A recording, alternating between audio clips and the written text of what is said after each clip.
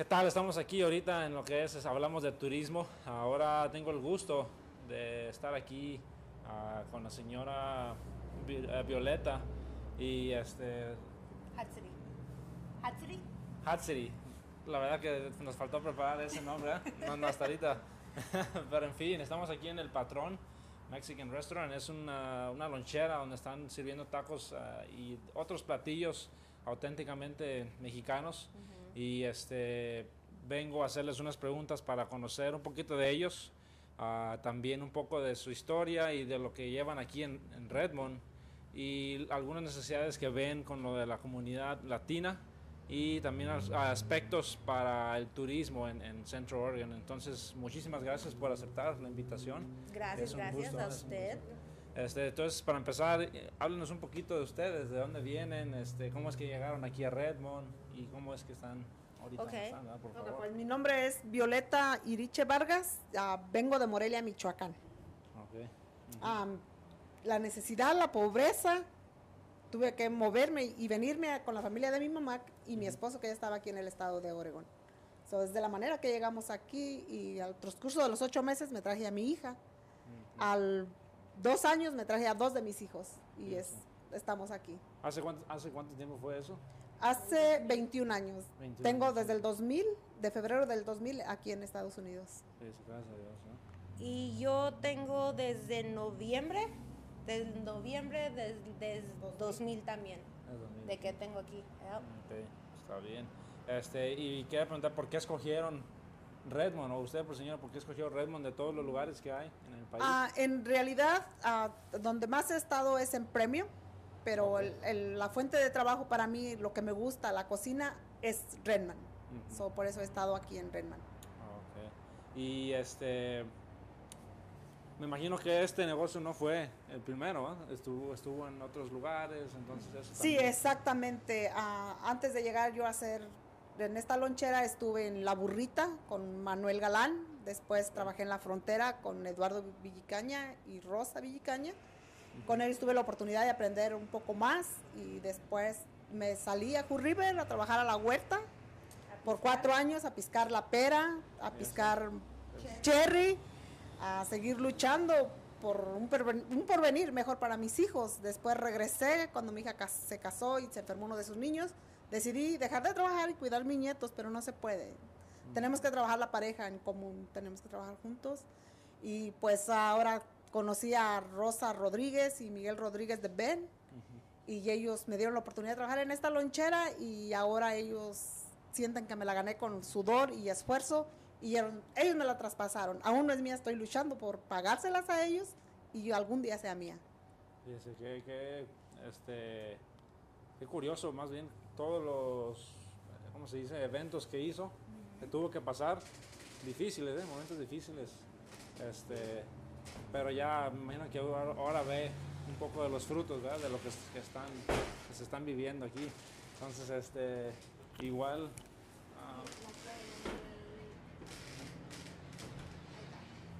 ahí continuamos, sigue todavía. Pero sí, qué bueno, y admiro a esas personas que luchan, ¿no? Porque también a veces, en el caso mío no fue tanto así, ¿no? Pero valoro a esas personas que sí, porque son esfuerzos que no imagina uno también, y no ve. Es muy sufrido, es algo muy, se sufre por sus hijos. Yo la adolescencia de mi hija no la aproveché, de mis hijos tampoco, porque era trabajar con Lalo Villicaña y Rosa Villicaña 12 a 13 horas diarias, descansando el puro lunes cuando ellos estaban en la escuela. Yo no sé lo que es tener una niña y un niño a cierta edad por mi trabajo y el de mi esposo. Nos dedicamos a puro trabajar, a ellos los mantenía únicamente en deportes para que no se me echaran a perder los 3 de mis hijos. Me siento muy orgullosa, ella es casada, 2 niños, mis hijos son grandes, no toman, no fuman, no usan drogas. Inclusive el muchacho de 32 años aún es un estudiante como usted, joven, pero estudiando. Estoy muy, muy, muy orgullosa y estoy viendo el fruto de mi sufrimiento durante tanto año. Gracias a Dios, qué bueno. Y está aprovechando ahora sí a su nieta y a su nieto. Sí. Ahora sí, dicen Ahora que sí. se aprovechan más, a Sí. veces, pues, entonces es un ejemplo también. Oh, sí.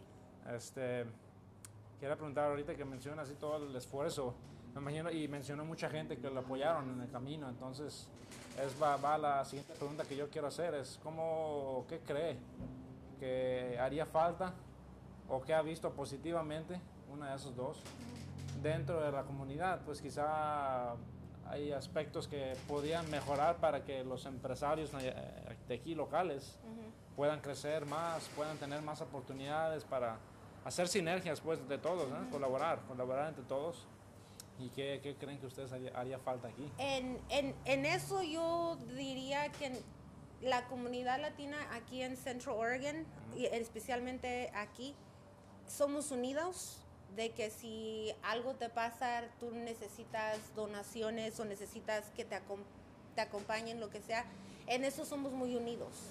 En eso nos apoyamos el uno al otro, a todos los negocios latinos o de raíces latinos, de que si tú dices, hey, puedo poner un bote porque sabes que tengo un familiar, todos dicen sí, claro, o hey, vamos a hacer una rifa, o nos ayudamos en ese aspecto. Colaboración.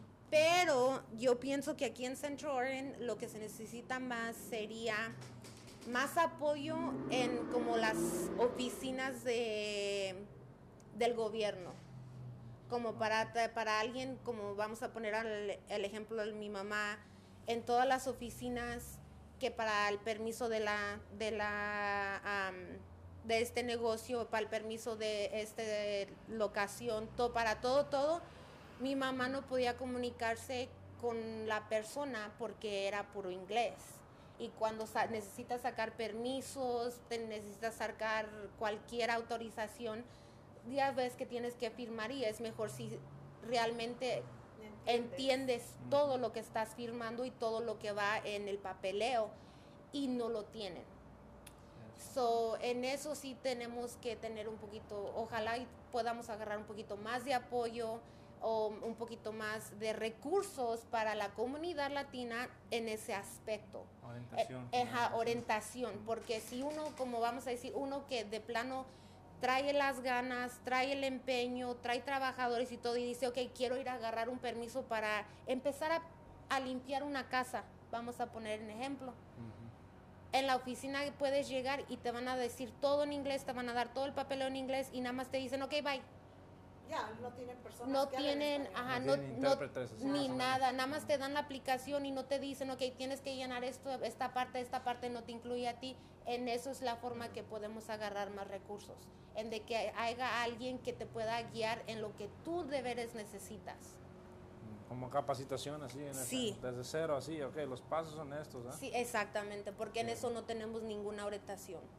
Sí, y ahorita con el aspecto del empleo, que no hay gente que quiera trabajar, también es otra batalla, aparte de lo que ya se tiene, para iniciar el puro negocio, pues, sí. Más aparte ustedes que tienen que buscar más gente que quiera, que les estén echando la mano, también se me hace curioso, pues, interesante, que estén batallando. ¿Ustedes por qué creen que eso es? ¿Por qué creen que sucede eso de que hay tanta escasez así de gente que quiera trabajar?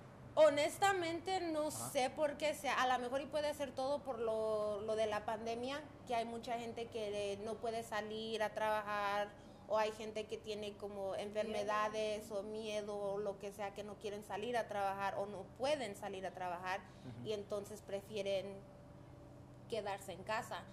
Y luego también hay a veces gente que de plano... honestamente, aquí en Central Oregon hay gente que tiene miedo de que si chequean papeles o no, porque hay muchos negocios que están cambiando al E-Verify, y el E-Verify es el que les chequea a ver si sí tienen papeles y si sí tienen autorización de trabajar en Estados Unidos. Y en eso también a lo mejor, y eso es lo que le causa miedo a gente, es de que si sí o no van a mandar el papeleo para ver si se chequea o no.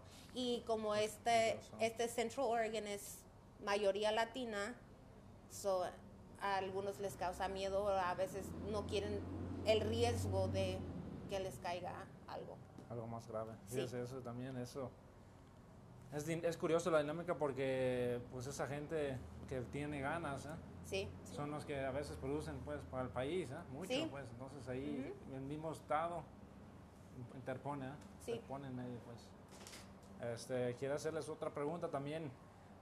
Ustedes ya que han tenido tiempo aquí desde el 2000, han visto el cambio que ha tenido Central Oregon Sí. en cuanto al turismo también. Sí. ¿Ustedes por qué creen que Central Oregon es un centro turístico, un destino turístico con la capacidad de atraer gente de distintas partes del mundo? ¿Qué creen que influye a eso? Yo pienso que es mucha área verde, la comunidad es muy agradable, hay mucho lago, hay mucha forma de caminar, pues son muchísimas cosas lo que tiene el centro de Oregon. Fuente de trabajo, También. hay una gente muy amorosa, nomás, pues, ¿Y no tú sé. qué piensas tú? Yo pienso que es el turismo lo atrae al Central Oregon porque aunque sí tengamos cierto porcentaje de personas que no nos quieren, que son racistas, el Central Oregon es una ciudad que tú puedes decir, ok, acabo de llegar, y ellos no te van a decir, oh, sino te van a decir, no, pues métete, ¿qué quieres? ¿Qué necesitas ahí? ¿Necesitas trabajo? E incluso incluso hay algunas organizaciones que tienen en Bend, en Middle Bend, Oregon, donde tú nomás dices, hey, tengo un familiar que acaba de llegar, y luego te ayudan ok, necesita doctor, necesita dentista o lo que sea. Y el turismo es porque tenemos muchos landscapes. So, tenemos muchas opciones, tenemos muchas montañas donde se van a esquiar. Tenemos, como dijo ella, muchos lagos, muchos lugares de acampar, tenemos montañas para escalar, como la Smith Rock, que es nada más algo donde va la gente del ejercicio y todo eso. Sí. También tenemos muchas diferentes locaciones de diferente cultura, de diferente comida también. Es lo que puedes encontrar, comida japonés, tú puedes comprar allá en Ben, hasta tienen de Thailand, tienen todo, también mexicano. Y el turismo, ya ves que te dicen, oh, pues si estás en casa, quieres salir a algo de lo normal. Y mucha gente está ahorita en casa, so dicen, ok, pues vamos a esquiar. Oh, no, pues allá en Central Oregon están 2 montañas donde puedes ir a esquiar. Si quieres una un poquito más alto o una más para como los chamaquitos. Más tranquilo. Sí, y también tienen muchas actividades que son familiares, que incluyen a tus hijos, incluyen hasta mascotas también. Como para todas las caminatas, ahí nada más te dice con que traigas tus mascotas en su correa, perfectamente pueden venir. Todo eso, donde puedas ir donde de veras puedas ir con toda la familia, incluyendo a las mascotas. Entonces eso también es buen punto, quizá. Central Oregon ofrece un poquito para todo, para todos. Aunque tengamos un poquito de porcentaje que no les parece, pero lo bueno es de que el grupo que sí nos quieren y sí nos quieren aquí es más grande del grupo que no. Y el bien sobre el mal, dicen, ¿eh? Sí, es sí. bien interesante ese tema que tocas. Ya para hacer una última pregunta, como sabemos no es fácil, ni hicieron ningún negocio ni emprender, pero hay mucha gente que quizás está viendo este video y quieran animarse, quieren intentar tomar el riesgo. ¿Qué consejo o consejos le darían a esa persona que está viendo el video y quieren, ¿cómo se dice? Quizá tener alguna perspectiva diferente de cómo puedan ellos animarse y también que tengan mejores vidas, pues, porque mucha gente, como dice, tiene la disciplina, tienen las ganas, pero hay ciertas cosas que hay en la vida que no los dejan, pues, Entonces, ¿qué consejo le puede dar ustedes? ¿Qué consejo das?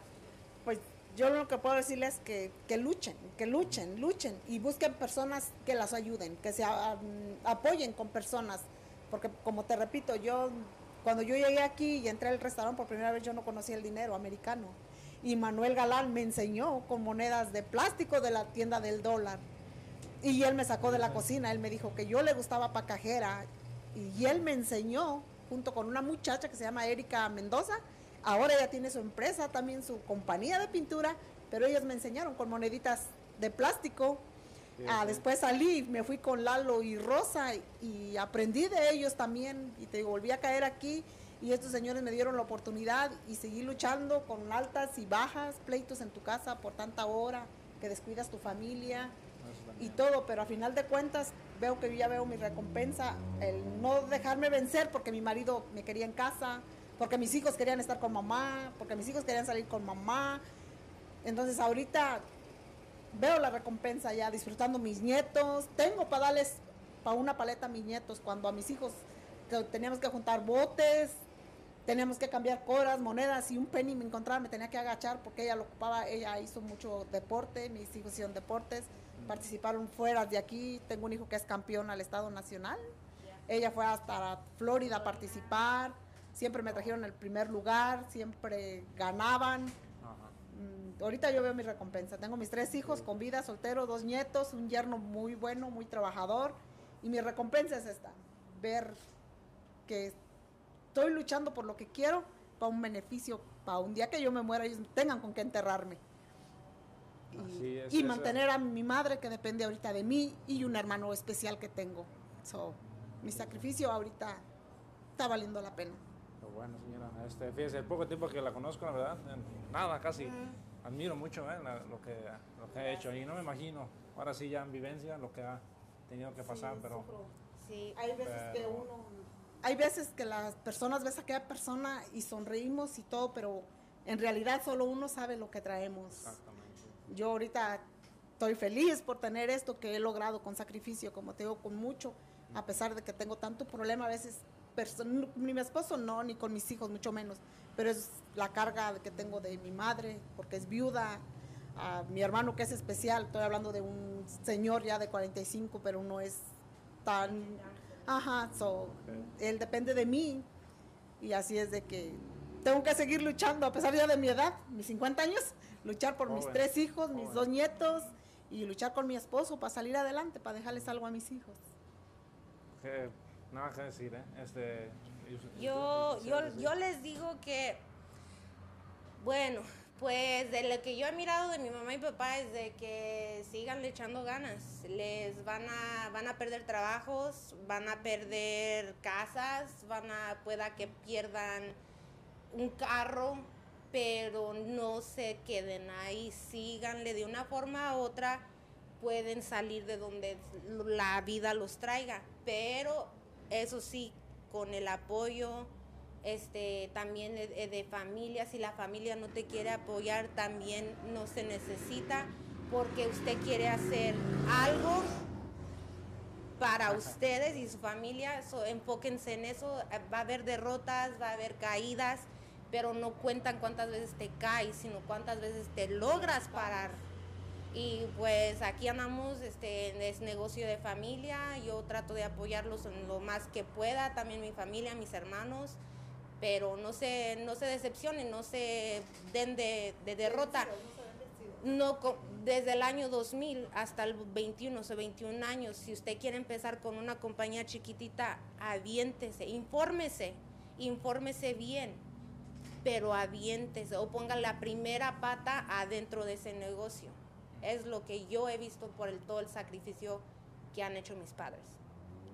Sí, bueno, es como una travesía, no sabes qué te espera, pero... No te sabes qué te espera. Para lanzarte, eso es cuando es lo mejor. Pero si lo quieres hacer y tienes el apoyo de una forma u otra, cada piedrita que te ponen en tu camino la pasas.